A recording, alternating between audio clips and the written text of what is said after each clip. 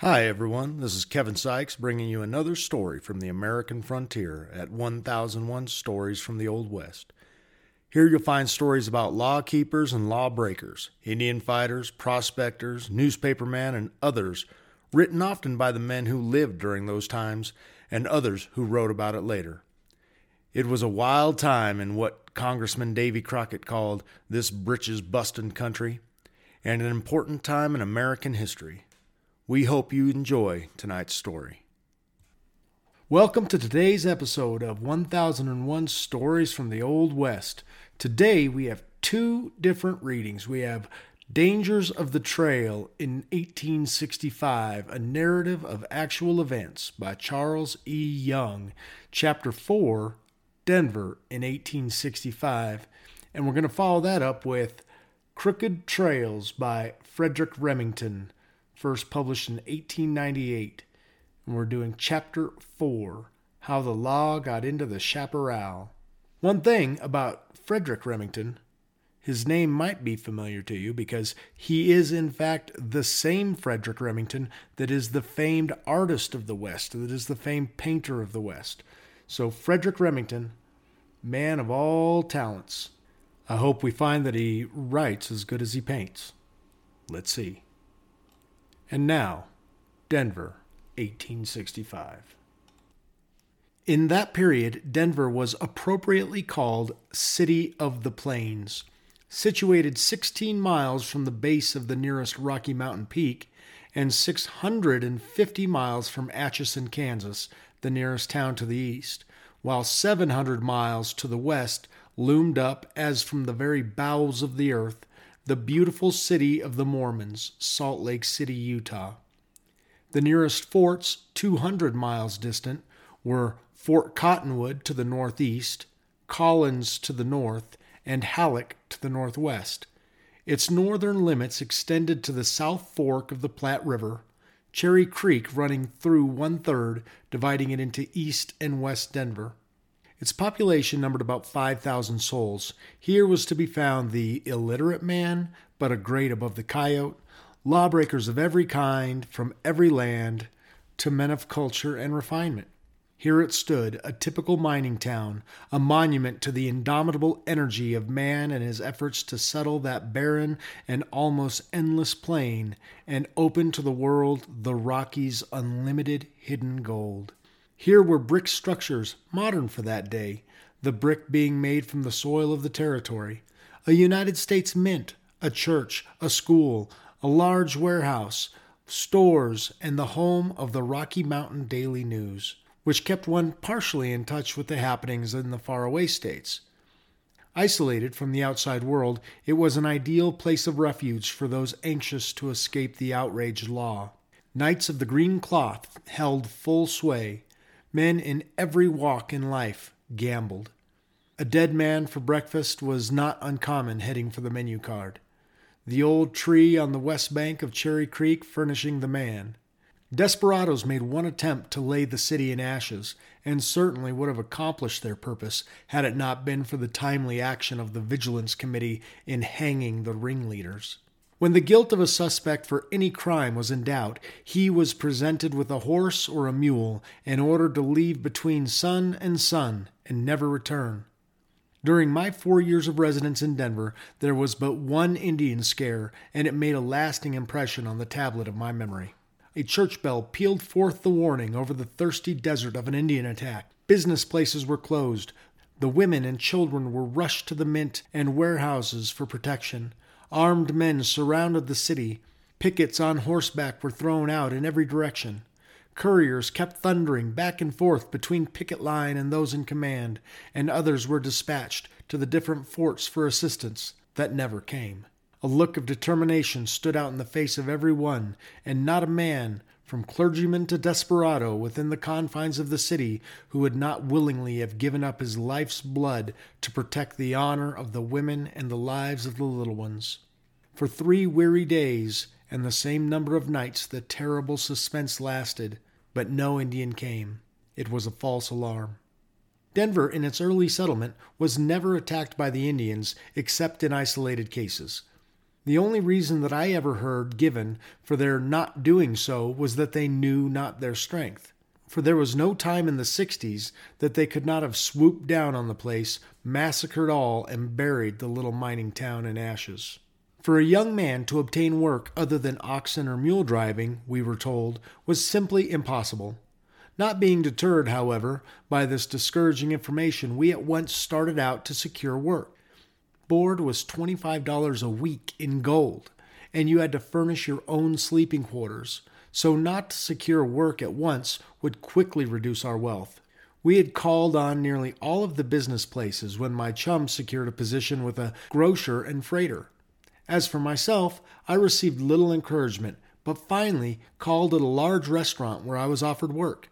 I told the proprietor it was a little out of my line, but he told me that if I could not find a position to suit me, I should walk in at any time, pull off my coat, and go to work, which I did 3 days later. About the 10th day, the proprietor told me his lease expired and that the man who owned the building was going to conduct the business. He came in that afternoon and I was introduced to him. Before leaving, he stepped into the office and informed me that he wanted a man next to him, or in other words, an assistant, and that the former proprietor had given me a good recommend and that he thought that I would suit him. He made me a tempting offer and I accepted. The restaurant was located on Blake Street, one of the principal business streets of the city, and kept open until early morning, as were the gambling places in the immediate vicinity. I soon discovered that the new proprietor could neither read nor write, and that he conducted one of the largest private clubs in the city where gambling was carried on without limit. He paid me a large salary and allowed me everything my wild nature craved. I had charge of the entire business as well as his bank account. The restaurant was the headquarters of nearly all oxen and mule drivers, and also of the miners who came from the mountains in winter and were of the toughest type of men of the day. All professional oxen and mule drivers, after making one round trip to the river and points in the far western territories, were paid off in Denver, and many of them would deposit with me for safekeeping a large share of their dangerously and hard-earned dollars. They would then start out to do the town, now and then taking a chance at one of the many gambling games, always returning for more money, which I would give them, and this they would continue until all was expended except enough to keep them a week when sober, and a commission for doing the business, for which I was careful to look out. An individual who bore the name One-Eyed Jack boarded with us, and I could always depend on him in time of trouble. His vocation for a long time was a mystery, until one evening, as I was passing down a side street, he popped out from an alley with an uplifted blackjack and would have felled and robbed me had he not recognized the unearthly yell I gave. I forgave him, and afterwards he doubled his energies to protect me, and on more than one occasion saved my life. When, in his professional clothes, he was a tough-looking customer and could fight like a bulldog, he was always liberally supplied with someone else's money. Yet, with all his bad traits, his word was as good as gold. But like other similar individuals that infested Denver at that time, he finally went to the end of his tether and was presented by the Vigilance Committee with a hemp collar that deprived him of his life. Before his demise, however, a party of 10 tough-looking individuals entered the restaurant and, in forceful language, demanded the best the country offered in eatables and drink. My friend, or would-be murderer, was in at that time, and I noticed a look of cunning pleasure steal over his rough countenance. The strangers were dressed in corduroy trousers, velveteen coats, slouch hats, and black ties. Their shirts and collars of red flannel made a conspicuous appearance and caused their undoing later. After seeing them well cared for, I returned to the office and, calling Jack, inquired his opinion of the gents. "Well," he replied, "I may be mistaken, but I will just bet you a 10-spot they are road agents." "Yes," I said, "I am inclined to agree with you, but keep mum.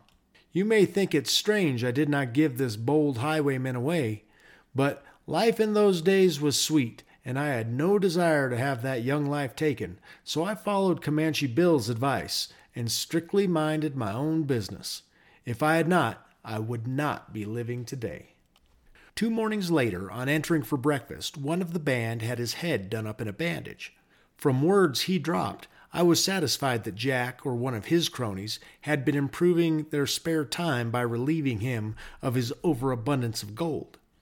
The reckless manner in which they disposed of their money and their conversation when flushed with wine betrayed their two characters and stamped them a murderous band of mountain highwaymen who made their headquarters in the fastnesses of the Rockies, near the Overland Mountain Trail, and there devoted their time to holding up stagecoaches, compelling the driver with a shot from a carbine to halt, descend, disarm, and be quiet. The passengers were then ordered to alight and stand in a row, continually being covered with guns by a part of the band and by others relieved of their personal effects. Then the stagecoach was systematically gone through, together with the Wells Fargo safe, which often contained gold in the thousands. These holdups were not infrequent and were the fear of all who were obliged to pass through these canyons of robbery and often death. The bunch that we harbored were undoubtedly as bold a band of robbers and murderers as ever infested the silent caves of the Rockies. Could their dingy walls but talk, they would reveal crimes unspeakable. I knew there were many strangers in town and was almost certain that their every movement was watched. Nor was I mistaken. The 7th day after their arrival, a young schoolteacher whom I knew by sight called at the restaurant and inquired by name for one of the band. I asked if he knew him. He replied no, but that he had met them in the corrals of the city and had been offered free passage back to the States if he would do their cooking. I told him of my suspicions and all I knew about them and advised him not to go with them, but like many others, he gave no heed. 2 days later, they were missed at mealtime. The next morning, word came by courier that the entire band, including the schoolteacher, were dangling by the neck from the branches of cottonwood trees 12 miles down the Platte, with their pockets inside out and outfits gone. Thus was meted out, innocent and guilty alike, the Vigilance Committee justice, which was not of uncommon occurrence. I remained with the restaurant keeper 1 year, when, through the assistance of influential men that boarded at the restaurant, I secured a position with the grocer. Shortly after entering his employ, I made the acquaintance of an ex-Army officer, a graduate of West Point and a well-educated man, who afterwards became my boon companion. At that time, he was an ex-pork merchant from Cincinnati, an eccentric old fellow without chick or child and with plenty of money to loan at 3% a month. He owned a large warehouse on Cherry Creek in West Denver where he slept and did his own cooking. His evenings were passed at the store, and many were the nights that we told stories and otherwise enjoyed ourselves. He was a silent member of the firm, and I was wise enough to keep on the right side of him. During that time, the head of the firm ran for Congress on the Democratic ticket. Such an election I never want to see or go through again.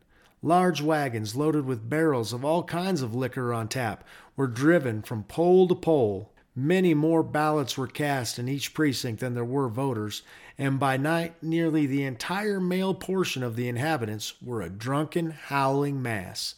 The outcome of the election resulted in the governor giving the Democratic nominee the certificate of election, the secretary of the territory favoring the Republicans. The governor left the city that night and never returned. The contest terminated in the Republican Congress seating the Republican candidate and Andrew Johnson, then President of the United States, appointing the Democratic candidate governor of Colorado. A year from that time, General Grant was inaugurated, and shortly afterwards the governor's head went into the basket and mine fell on the outside. On another occasion, there was to be a prize fight at Golden City, 16 miles from Denver.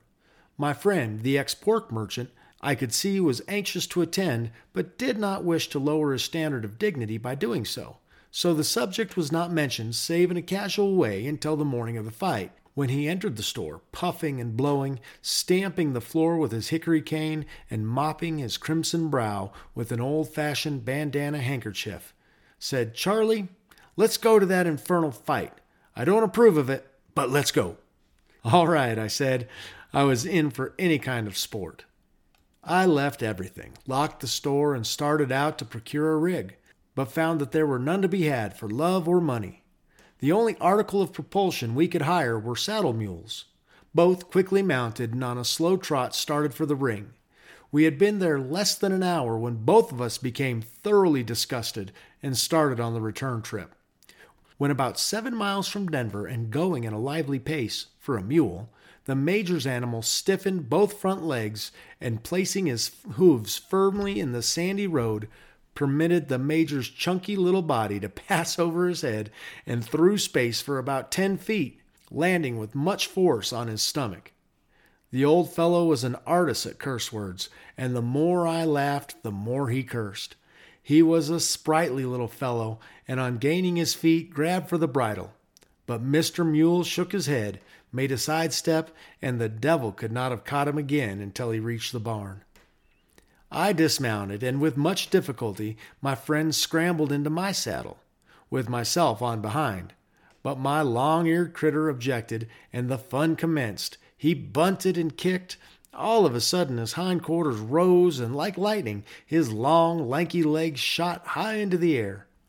First I went off, and on gaining a sitting position with mouth, ears, and eyes full of sand, I witnessed a spectacle befitting the clumsiest bareback rider in one of his first lessons. The old Major had both arms affectionately entwined around the mule's thick neck and was hanging on with desperation. Up and down he went.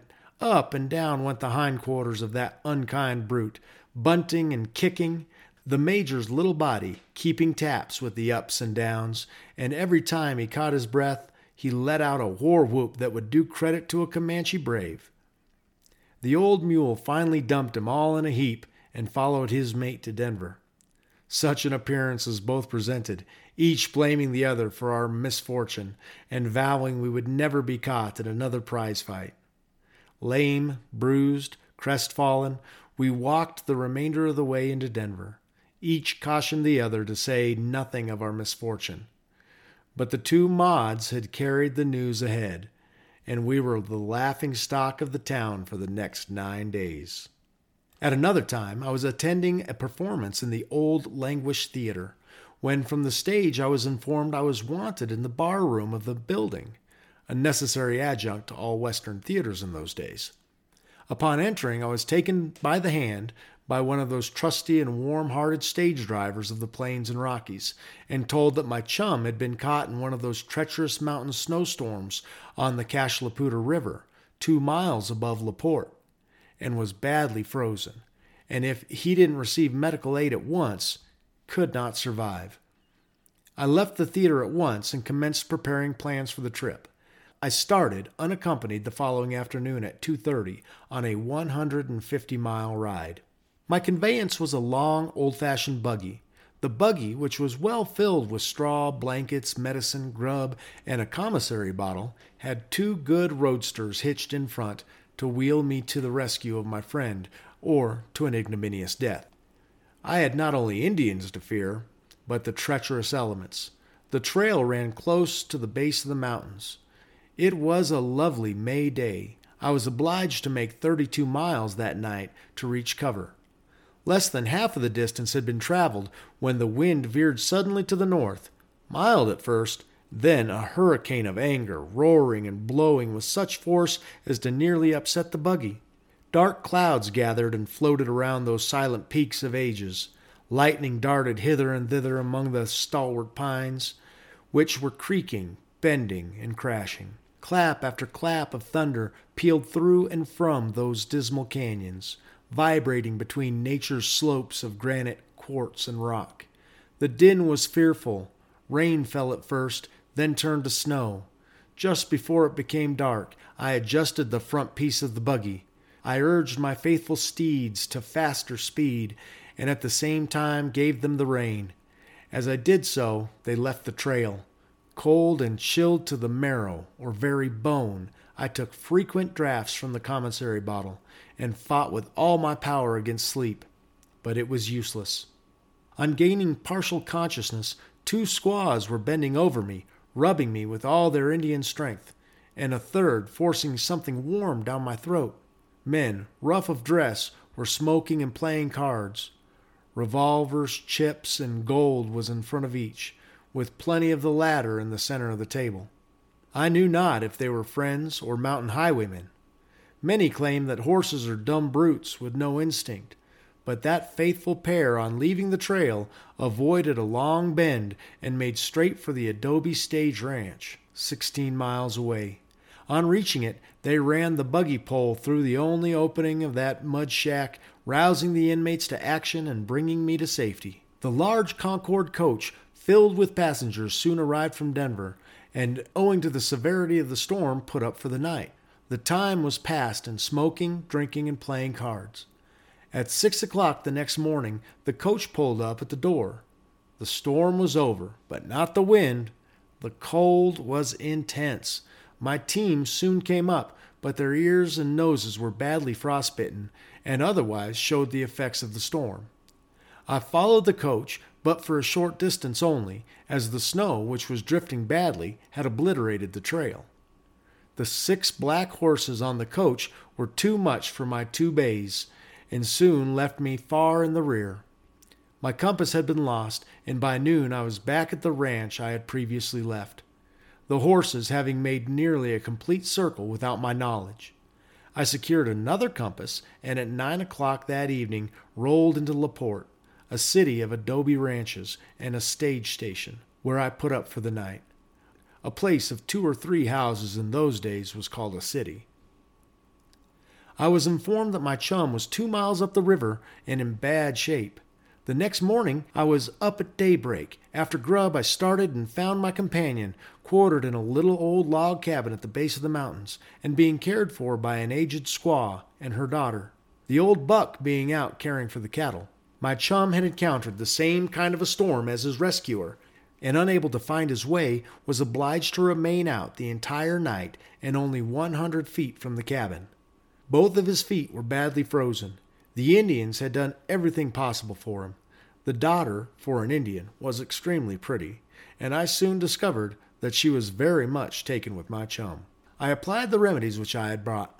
Then the little Indian maiden bundled him up, and with the promise that he would return, they parted.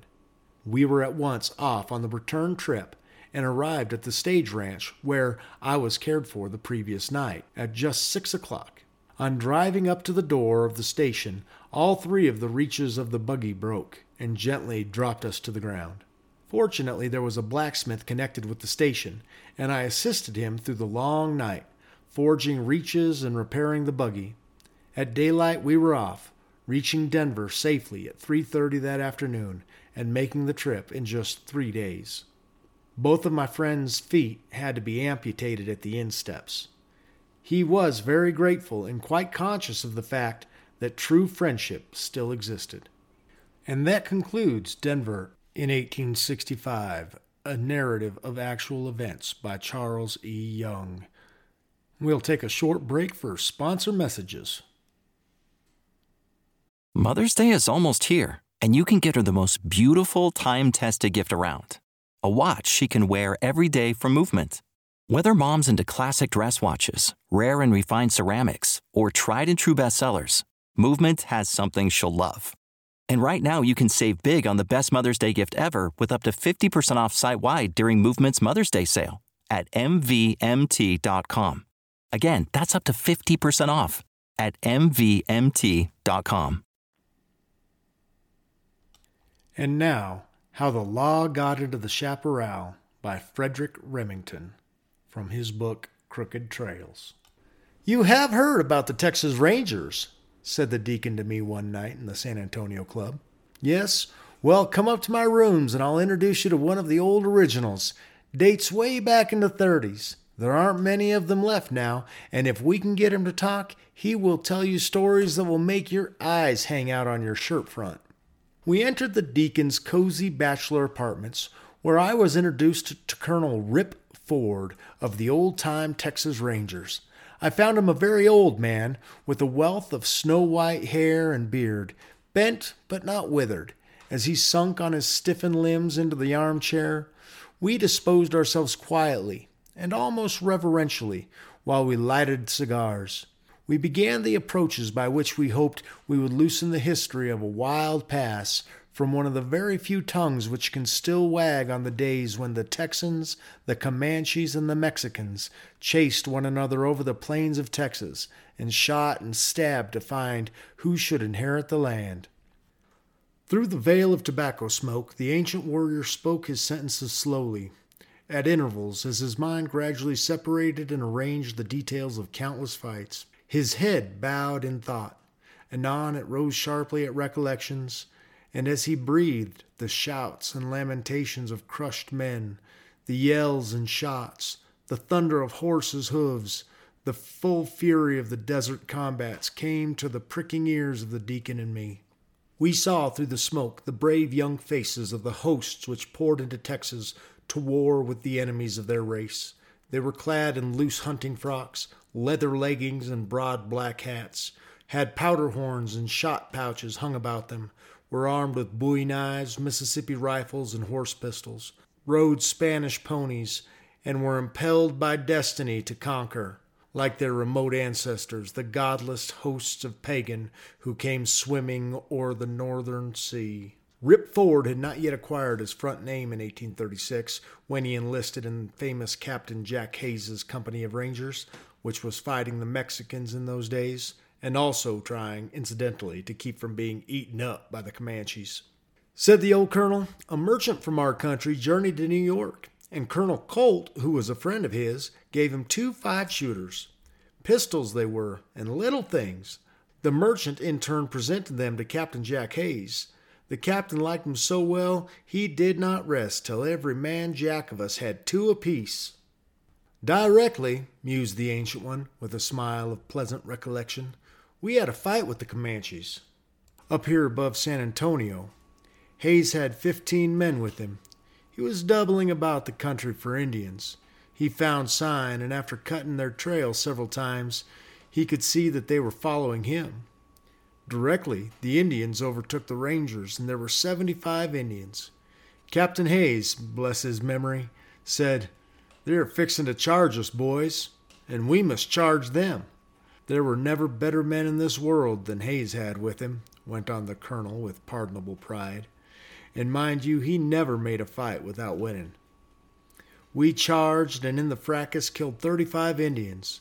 Only 2 of our men were wounded. So you see, the 5-shooters were pretty good weapons. Of course, they wasn't any account compared to these modern ones, because they were too small.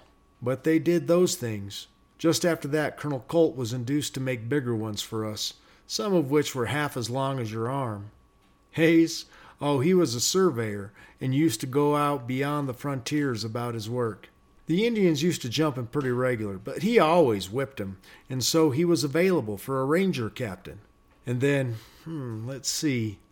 And here the old head bobbed up from his chest where it had sunk in thought. There was a commerce with Mexico just sprung up. But this was later. It only shows what that man Hayes used to do. The bandits used to waylay the traders, and they got very bad in the country. Captain Hayes went after them. He struck them near Uvalde and found the Mexicans had more than twice as many men as he did. But he caught them napping, charged them afoot, killed 25 of them, and got all their horses. I suppose, Colonel, you have been charged by a Mexican lancer? I inquired. Oh, yes, many times. What did you generally do? Well, you see, in those days, I reckoned to be able to hit a man every time with a 6-shooter at 125 yards, explained the old gentleman, which no doubt meant many dead lancers. Then you do not think much of a lance as a weapon, I pursued. No, there's but one weapon. The 6-shooter, when properly handled, is the only weapon. Mind you, sir, I say properly. And here the old eyes blinked rapidly over the great art as he knew its practice. Then, of course, the rifle has its use. Under Captain Jack Hayes, 60 of us made a raid once, after the celebrated priest leader of the Mexicans, Padre Jorante, which same was a devil of a fella. We were very sleepy. Had been 2 nights without sleep. At San Juan, every man stripped his horse, fed, and went to sleep. We had passed Padre Hirante in the night without knowing it. About 12 o'clock the next day, there was a terrible outcry. I was awakened by shooting. The Padre was upon us. 5 men outlying stood the charge and went under. We gathered, and the Padre charged 3 times. The 3rd time he was knocked from his horse and killed. Then Captain Jack Hayes awoke, and we got in a big casa. The men took to the roof. As the Mexicans passed, we emptied a great many saddles. As I got to the top of the casa, I found 2 men quarreling. As I asked what the matter was, and they were both claiming to have killed a certain Mexican who was lying dead some way off. One said he had hit him in the head. The other said he had hit him in the breast. I advised peace until after the fight. Well, after the shooting was over and the Padre's men had had enough, we went out to that particular Mexican who was dead, and sure enough, he was shot in the head and the breast. So they laughed and made peace. About this time, one of the spies came in and reported 600 Mexicans coming. We made an examination of our ammunition and found that we couldn't afford to fight 600 Mexicans with 60 men. So we pulled out. This was in the Mexican War, and only goes to show that Captain Hayes' men could shoot all the Mexicans that could get to them if the ammunition would hold out. What was the most desperate fight you can remember, Colonel? The old man hesitated. This required a particular point of view. It was quality, not quantity, wanted now, and to be sure, he was a connoisseur. After much study by the colonel, during which the world lost many thrilling tales, the one which survived occurred in 1851. My lieutenant, Ed Burleson, was ordered to carry to San Antonio an Indian prisoner we had taken and turned over to the commanding officer at Fort McIntosh.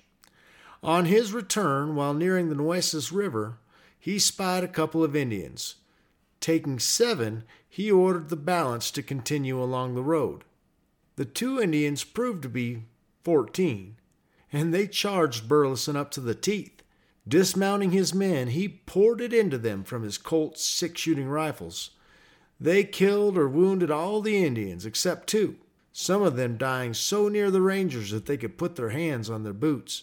All but 1 of Burleson's men were wounded, himself shot in the head with an arrow. 1 man had 4 dogwood stitches, that is, arrows, in his body. 1 of them was in his bowels. This man told me that every time he raised his gun to fire, the Indians would stick an arrow in him. But he said he didn't care a cent. 1 Indian was lying right up close, and while dying tried to shoot an arrow, but his strength failed so fast that the arrow only barely left the bowstring. One of the Rangers in that fight was a curious fellow. When young, he had been captured by Indians and had lived with them so long that he had Indian habits. In that fight, he kept jumping around when loading, so as to be a bad target, the same as an Indian would under the circumstances. And he told Burleson he wished he had his boots off so he could get around good. Here, the colonel paused quizzically. Would you call that a good fight? The deacon and I put our seal of approval on the affair, and the colonel rambled ahead. In 1858, I was commanding the Frontier Battalion of state troops on the whole frontier and had my camp on the Deer Fork of the Brazos. The Comanches kept raiding the settlement. They would come down quietly, working well into the white lines, and then go back a-running, driving stolen stock and killing and burning. I thought I would give them some of their own medicine. I concluded to give them a fight. I took 2 wagons, 100 Rangers, and 113 Tawakan Indians, who were friendlies. We struck a good Indian trail on a stream which led up the Canadian. We followed it till it got hot. I camped my outfit in such a manner as to conceal my force, and sent out my scouts, who saw the Indians hunt buffalo through a spyglass. That night we moved. I sent Indians to locate the camp. They returned before day and reported that the Indians were just a few miles ahead, whereat we moved forward. At daybreak, I remember, I was standing in the bull wagon leading to Santa Fe and could see the Canadian River in our front, with 80 lodges just beyond. Counting 4 men of fighting age to a lodge, that made a possible 320 Indians. Just at sunup, an Indian came across the river on a pony. Our Indians down below raised a yell. They always get excited. The Indian heard them, and it was very still then. The Indian retreated slowly and began to ride in a circle. From where I was, I could hear him puff like a deer. He was blowing the bullets away from himself. He was a medicine man. I heard 5 shots from the jaggers with which my Indians were armed. The painted pony of the medicine man jumped 10 feet in the air, it seemed to me, and fell over on his rider. And then 5 more jaggers went off, and he was dead. I ordered the Tuawakans out in front and kept the Rangers out of sight because I wanted to charge home and kind of surprise them. Pretty soon, I got ready and gave the word. We charged. At the river, we struck some boggy ground and floundered around considerable, but we got through. We raised the Texas yell, and away we went. I never expect to hear such a noise again. I never want to hear it. What with the whoops of the warriors and the screaming of the women and children, our boys yelling, the shooting, and the horses just a-mixing up and a-stampeding around, and the colonel bobbed his head slowly as he continued. One of my men didn't know a buck from a squaw. There was an Indian woman on a pony with 5 children. He shot the pony. Seemed like you couldn't see that pony for the little Indians. We went through the camp, and the Indians pulled out, spreading fan-like, and we a-running them. After a long chase, I concluded to come back. I saw lots of Indians around in the hills. When I got back, I found Captain Ross had formed my men in line. "What time in the morning is it?" I asked. "Morning hell," says he. "It's 1 o'clock." And so it was. Directly, I saw an Indian coming down the hill nearby. And then more Indians, and more Indians, till it seems like there wasn't ever going to get through coming. We had struck a bigger outfit than the first one. That first Indian, he bantered my men to come out single-handed and fight him. One after another, he wounded 5 of my Indians. I ordered my Indians to engage them and kind of get them down into the flat where I could charge. After some running and shooting, they did this, and I turned the Rangers loose. We drove them. The last stand they made, they killed 6 of my Indians, wounded a ranger, but left 7 of their dead in a pile. It was now nearly nightfall, and I discovered that my horses were broken down after fighting all day. I found it hard to restrain my men. They had got so heated up. But I gradually withdrew to where the fight commenced. The Indian camp was plundered. In it we found painted buffalo robes with beads a hand deep around the edges, the finest robes I have ever seen, and heaps of goods plundered from the Santa Fe traders. On the way back I noticed a dead chief, and was for a moment astonished to find pieces of flesh cut out of him. Upon looking at the Tuawakan warriors, I saw a pair of dead hands tied behind his saddle. That night they had a cannibal feast. You see, the Tuawakans say that the first one of their race was brought into the world by a wolf. "How am I to live?" said the Tuawakan. "The same as we do," said the wolf.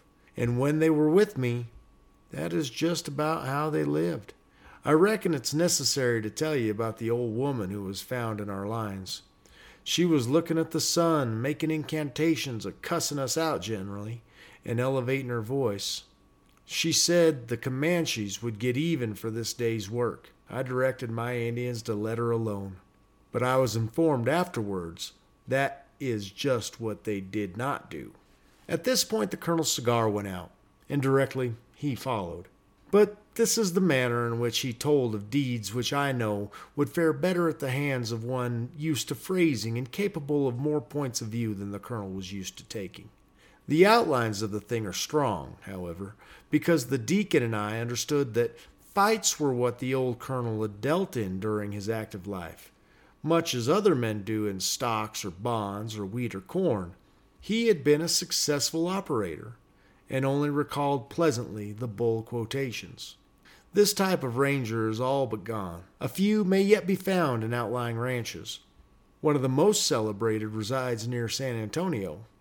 Bigfoot Wallace by name. He says he doesn't mind being called Bigfoot because he is 6'2" in height and is entitled to big feet. His face is done off in a nest of white hair and beard and is patriarchal in character. In 1836, he came out from Virginia to take toll of the Mexicans for killing some relatives of his in the Fannin Massacre. He considered that he had squared his accounts, but they had him on the debit side for a while.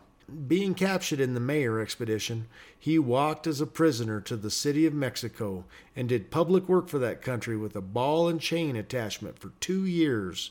The prisoners overpowered the guards and escaped on one occasion, but were overtaken by Mexican cavalry while dying of thirst in a desert. Santa Anna ordered their decimation, which meant that every 10th man was shot, their lot being determined by drawing of a black bean from an earthen pot containing a certain portion of white ones.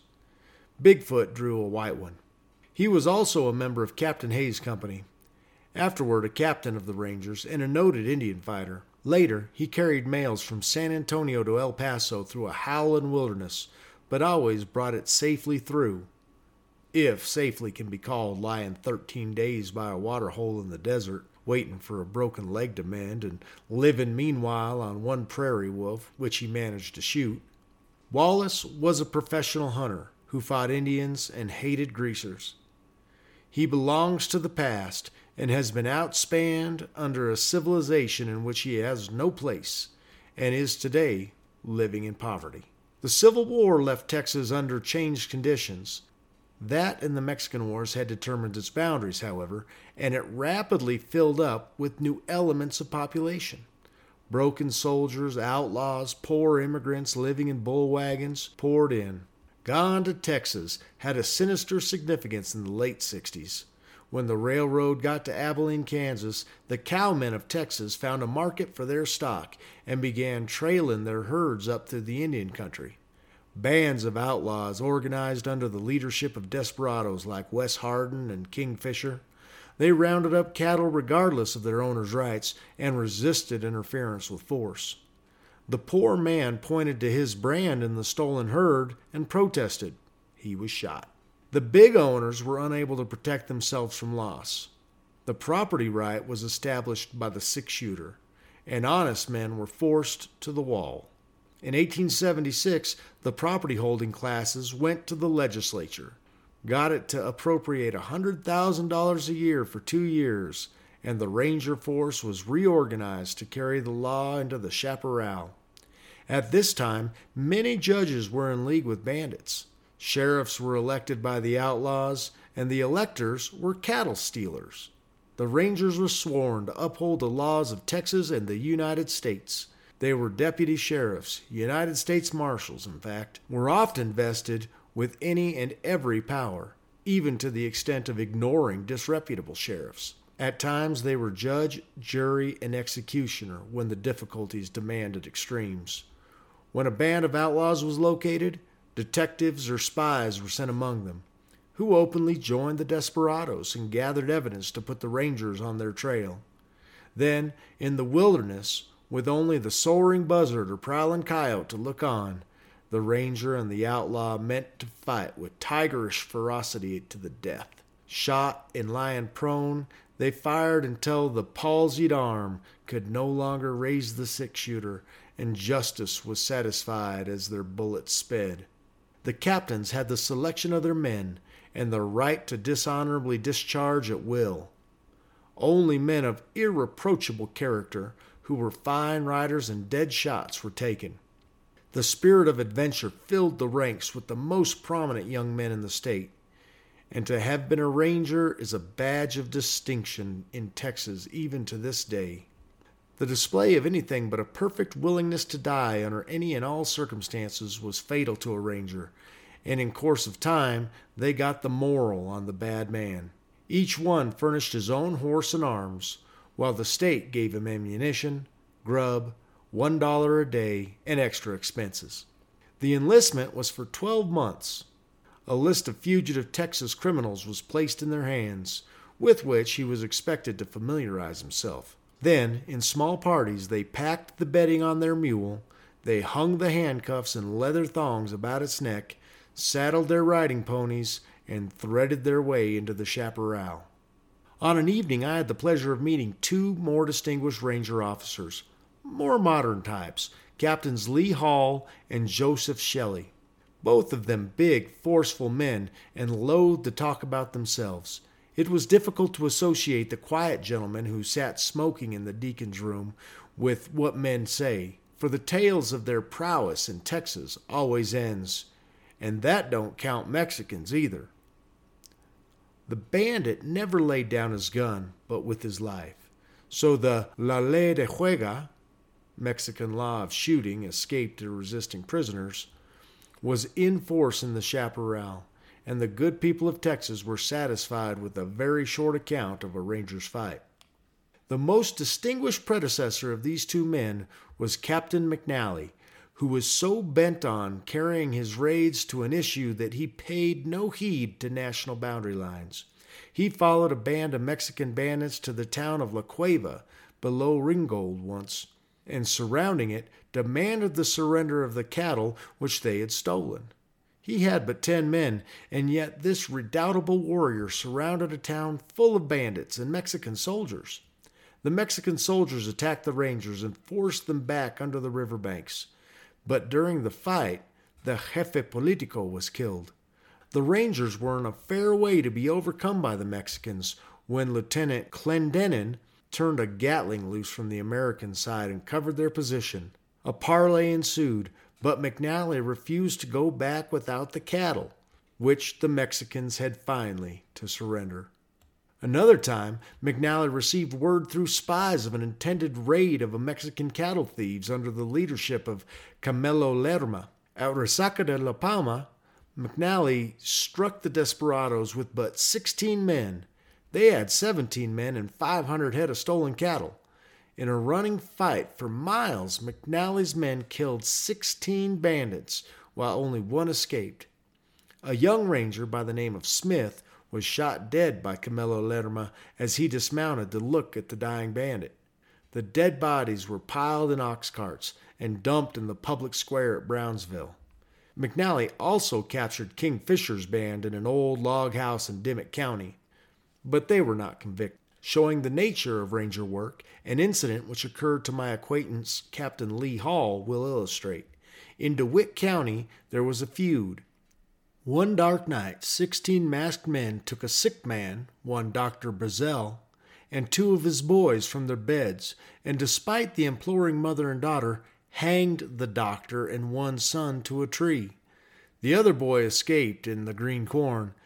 Nothing was done to punish the crime, as the lynchers were men of property and influence in the country. No man dared speak above his breath about the affair. Captain Hall, by his Secret Service men, discovered the perpetrators, and also that they were to be gathered at a wedding on a certain night. He surrounded the house and demanded their surrender, at the same time saying that he did not want to kill the women and children. Word returned that they would kill him and all his rangers. Hall told them to allow their women and children to depart, which was done. Then, springing on the gallery of the house, he shouted, "Now, gentlemen, you can go to killing Rangers, but if you don't surrender, the Rangers will go to killing you." This was too frank a willingness for midnight assassins, and they gave up. Spies had informed him that robbers intended sacking Campbell's store in Wolf City. Hall and his men lay behind the counters to receive them on the designated night. They were allowed to enter. When Hall's men, rising, opened fire, the robbers replying, smoke filled the room, which was fairly illuminated by the flashes of the guns, but the robbers were all killed, much to the disgust of the lawyers, no doubt, though I could never hear that honest people mourned. The man, Hall himself, was a gentleman of the romantic Southern soldier type, and he entertained the highest ideals, with which it would be extremely unsafe to trifle, if I may judge. Captain Shelley, our other visitor, was a Herculean black-eyed man, fairly fizzing with nervous energy.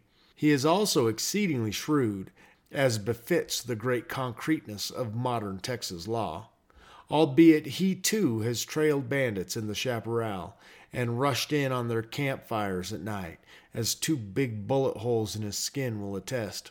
He it was who arrested Polk, the defaulting treasurer of Tennessee. He rode a Spanish pony 62 miles in 6 hours and arrested Polk, his guide, and 2 private detectives whom Polk had bribed to set him over the Rio Grande. When the land of Texas was bought up and fenced with wire, the old settlers who had used the land didn't readily recognize the new regime. They raised the rallying cry of free grass and free water, said they had fought the Indians off and the land belonged to them. Taking nippers, they rode by night and cut down miles of fencing. Shelley took the keys of a county jail from the frightened sheriff, made arrests by the score, and lodged them in the new big jail. The countryside rose in arms, surrounding the building, and threatened to tear it down. The big ranger was not deterred by this outburst, but quietly went into the mob and with mock politeness delivered himself as follows. "Do not tear down the jail, gentlemen. You have been taxed for years to build this fine structure. It is yours. Do not tear it down. I will open the doors wide. You can all come in. Do not tear down the jail. But there are 12 rangers in there with orders to kill as long as they can see. Come right in, gentlemen, but come fixed." The mob was overcome by his civility. Texas is today the only state in the Union where pistol carrying is attended with great chances of arrest and fine. The law is supreme even in the lonely, rolling waste of the Chaparral, and it was made so by the tireless riding, the deadly shooting, and the indomitable courage of the Texas Rangers. Thanks for joining us at 1001 Stories from the Old West. If you enjoyed this episode, please do send us a review. This is your host, Kevin Sykes, speaking on behalf of the 1001 Stories Network. Take care, and we'll be back soon with a brand new story. When you need mealtime inspiration, it's worth shopping Kroger, where you'll find over 30,000 mouth-watering choices that excite your inner foodie. And no matter what tasty choice you make, you'll enjoy our everyday low prices, plus extra ways to save, like digital coupons worth over $600 each week. You can also save up to $1 off per gallon at the pump with fuel points. More savings and more inspiring flavors make shopping Kroger worth it every time. Kroger, fresh for everyone. Fuel restrictions apply.